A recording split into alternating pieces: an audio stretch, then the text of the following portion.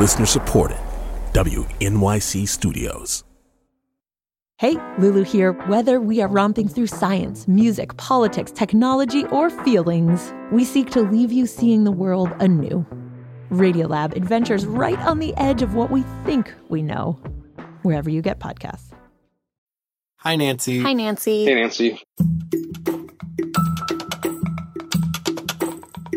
I have been thinking about fear around queer finances. I had to sigh a little bit because I realized how impacted I've been by this.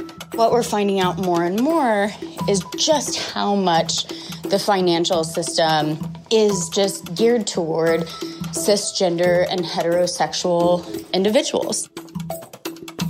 There was this implicit, unspoken expectation that I would probably marry a man somewhat young, and he would kind of be the breadwinner and take care of all the finances. So that really affected how I dealt with money.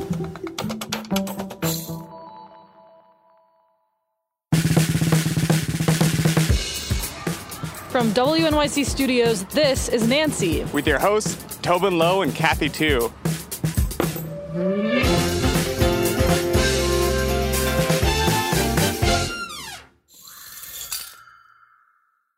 Kath. Yes, Tobin? I don't know if this is happening to you, but I feel like all of my straight friends are getting married. Yes, it's 100% happening to me. So many weddings to go to. So many weddings.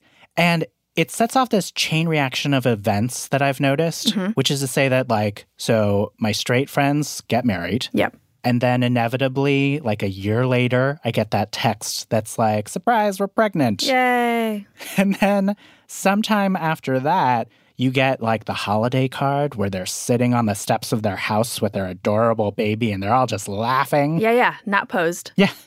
And it's this sort of feeling that their lives just roll into the next step. And all of those steps come with, security, financial perks, legal protections. Yep. And the more you and I have talked about this, the more we've arrived at this realization. Wait for it. The economy is built for cis-het people. Just let that sink in a little bit. Even though queer people have access to a lot of these same financial milestones, they all come with a cost. Literal bills, y'all. Which gets to what you heard at the top of the show. Those were all Nancy listeners who reached out with their queer money fears. The stuff that keeps them up at night about how they're trying to navigate this financial system that wasn't built for them. So for you, Tobin, what is your queer money fear? For me, my queer money fear is I have a vague sense that I want to have a child someday, but I know that that will cost a lot of money however I do it. So I am afraid of that cost in the future.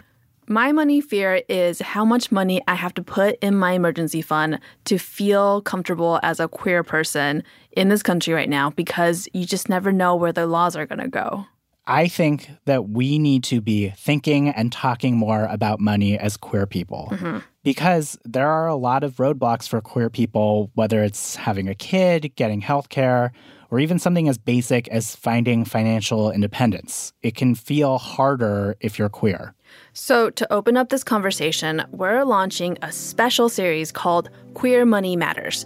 We're going to be covering a different financial milestone over 5 episodes and breaking down the extra challenges queer people face. And when we asked you, Nancy listeners, if you had queer money fears, you responded.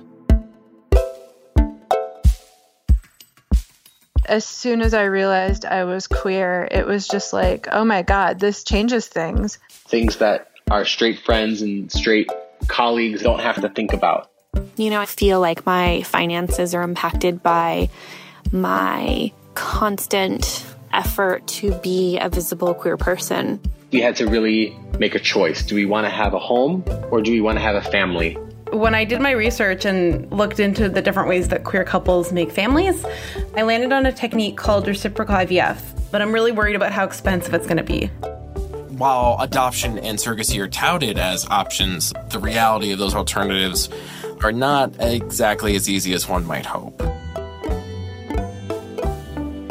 I'm 21 years old now, but when I was 16, I was kicked out of my house because I'm trans. I work for a tech company, and overall we have like really good insurance, but up until this year, we didn't have any trans coverage on that insurance. Basically everything about being a transgender woman is expensive. Every time they did a blood draw, I'd have to pay that out of pocket, and that was like anywhere from like $250 to $450. Like that is something that cis people don't have to deal with. If I don't have enough money for rent, I could be homeless again. Which is really scary. We were denied coverage and paid about $30,000 for an IVF attempt that ended up in miscarriage. This benefit is covered for heterosexual partners. We used all of our wedding presents and all of our savings up to that point and put it towards the surrogacy process. Just hope my future wife is rich. Obviously, now both of us are going to be affected by the gender pay gap, and honestly, I think that's why I'm grayer than most women my age. So, fuck the patriarchy. It may seem petty, but anything like a haircut, the right clothes, the right makeup, being in the right place, there's a fee, there's an entrance fee. And then you add the layer of being queer in there, and that just complicates it even more.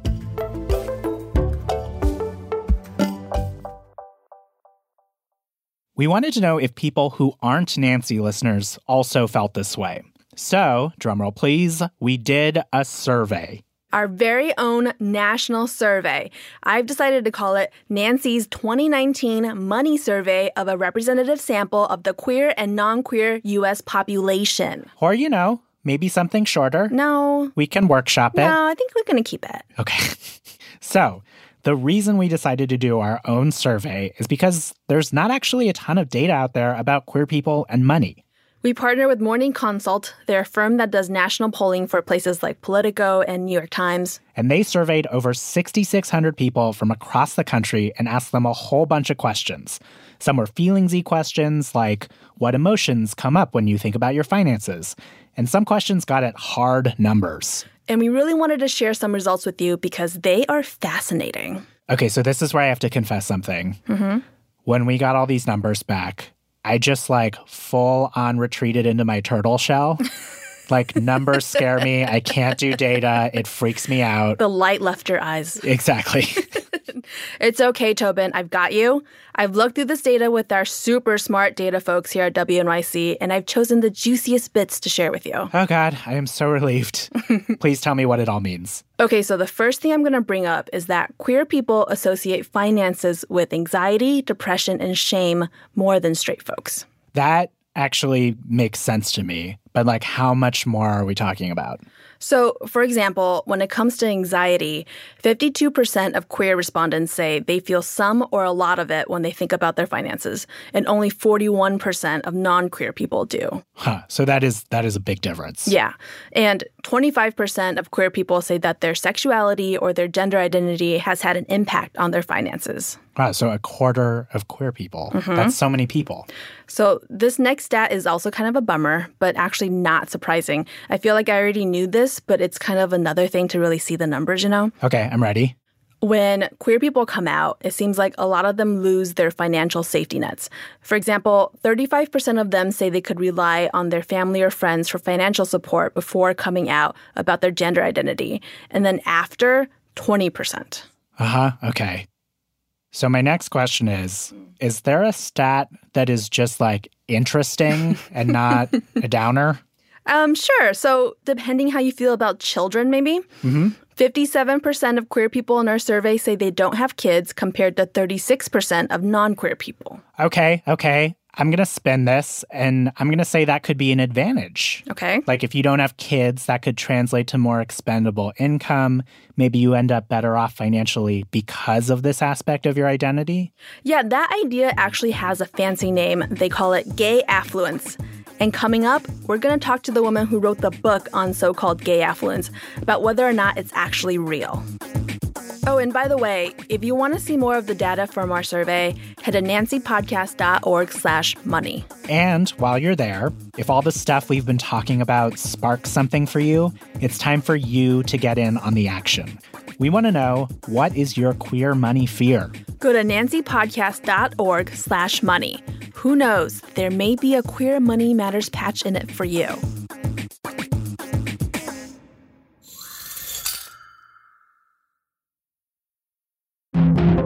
This week on the New Yorker Radio Hour, Congress has passed a law that will ban TikTok. But why? If you are going to take away an app used by 170 million people, I believe that lawmakers and the government, who ostensibly work for us, the American people, owe us more information about why that divestiture is being moved forward. Debating the TikTok ban. That's the New Yorker Radio Hour from WNYC Studios. Listen wherever you get your podcasts.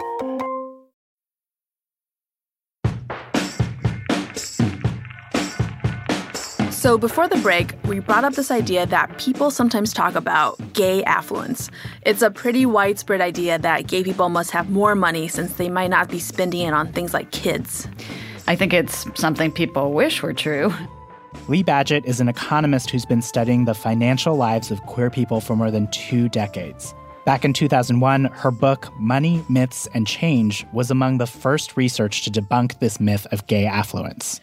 Basically, LGBT people run into all kinds of headwinds that keep them from having the economic security that they want, having the incomes they want, the jobs that they want, the families they want. So there's lots of ways that we see that stereotype being undermined. Lee believes the stereotype came about because the most visible queer people are often celebrities or other public figures, and the idea that gay people are living fabulous lives got stuck in our collective consciousness. But it gets applied across the board. That's why I actually started doing this research, was hearing that myth and thinking, whoa, that doesn't make any sense at all. It doesn't fit the lives of the LGBT people that I know or my own. Lee's research has shown that queer people are not a monolith, something you probably already knew. Some are rich, lots are in the middle class, and then there's the sobering fact that queer people have a higher rate of poverty than straight people. And there's kind of a hierarchy within the queer community. For transgender people, we only have one study that allows us to compare them to cisgender people very directly. And it looks like they do a lot worse, and that's not really a big surprise. Lee is talking about a big survey of transgender people that came out in 2015. It shows that transgender folks are more than twice as likely to live in poverty than cisgender people, and 3 times as likely to be unemployed. We still have a lot to learn on that issue. Lee says that overall, people who identify as gay or bi are financially disadvantaged compared to their straight counterparts. That particularly affects women in same-sex relationships. It's important to just remember lesbian and bisexual women are women, and women are, below all men economically, and that's true for lesbian and bisexual women as well. They earn less than gay men and less than straight men. But while queer men still make more than all women, they also make less than straight men. Lee says anti-queer bias affects their job prospects and earnings. They're not seen as having the same kind of characteristics as the straight guys are. They're not seen as having, the kind of male stereotypes of being assertive or aggressive even in business. We see that in studies that show that employers tend to treat gay men a lot worse when they're hiring people for jobs where they want those kinds of stereotypical characteristics. The patriarchy. Yep, you could definitely call it that. It lives. Right. Well, and so a lot of what you're talking about here is this workplace discrimination or discrimination of any kind, it has a real dollar value attached to it. It sounds like being discriminated against costs you money. It does. And we know pretty much what that looks like on average for gay and bisexual men. It's somewhere in the neighborhood of 10% lower earnings for being gay or bisexual compared to heterosexual men. Wow. What's your biggest queer money fear? I'm 58 and, retirement is at least visible from where I'm standing now, and thinking about getting older and, thinking about how to deal with that stage of life where it's mostly just money's just going out and how fast is it going to go out. Lee's greatest fear is retirement, and we're going to be talking about how saving for retirement and finding a place to live when you're retired can be challenging if you're queer. We're also going to be talking about things like how your identity can limit your career path and how freaking expensive it is to have kids when you're queer. All next week. There will be stories of people who are in the thick of these problems, but also context and advice from experts and queer folks who have faced down their own money fears and lived to tell the tale. Because, doom and gloom isn't the Nancy way. We're going to get through this, and we're going to get through it together. So here's a little preview of what you're going to hear next week. If you were to look at your finances right now, can you give me one word to describe how it makes you feel? Stressed. Just constantly stressed. My biggest concern right now is just saving up and budgeting and making sure that I really do have enough money to have this surgery. And I had a GoFundMe that fully funded my top surgery fund. It's kind of like a lifetime LGBTQ tax or penalty. My district manager is absolutely amazing. She is a cis heterosexual woman, but she is probably one of the best allies and advocates I've ever met in person. We bought a house together a few years ago, and our tax accountant immediately was like, so you're getting married, right? There's, I think, 1,064 benefits that the General Accounting Office of the federal government counted that are associated with marriage. We were using credit cards to pay these bills. We were going into debt. So it was an overwhelming relief to find out that she was pregnant. My doctor was willing to diagnose me as infertile, even though I'm not actually infertile. And it turns out my insurance did cover the procedure because as far as they could tell, I was infertile. What are you hoping retirement looks like for you? Enough money to be okay. I am not envisioning a whole lot of money. It's something that I don't really like to think about too much. I quite actively don't think about it. It is a very willful thing in our family. Both me and my partner just really avoid this subject. But we are not avoiding the subject. Far from it. In fact, we're dropping a new Queer Money Matters episode every single day next week. So get ready for some queer money talk. Tune in. Listen. Next week. All week. Every day.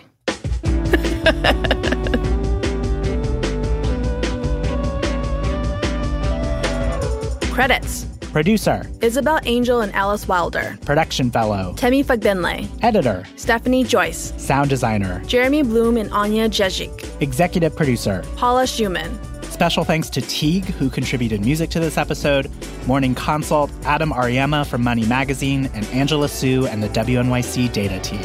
I'm Kathy Tu. I'm Tobin Lowe. And Nancy is a production of WNYC Studios.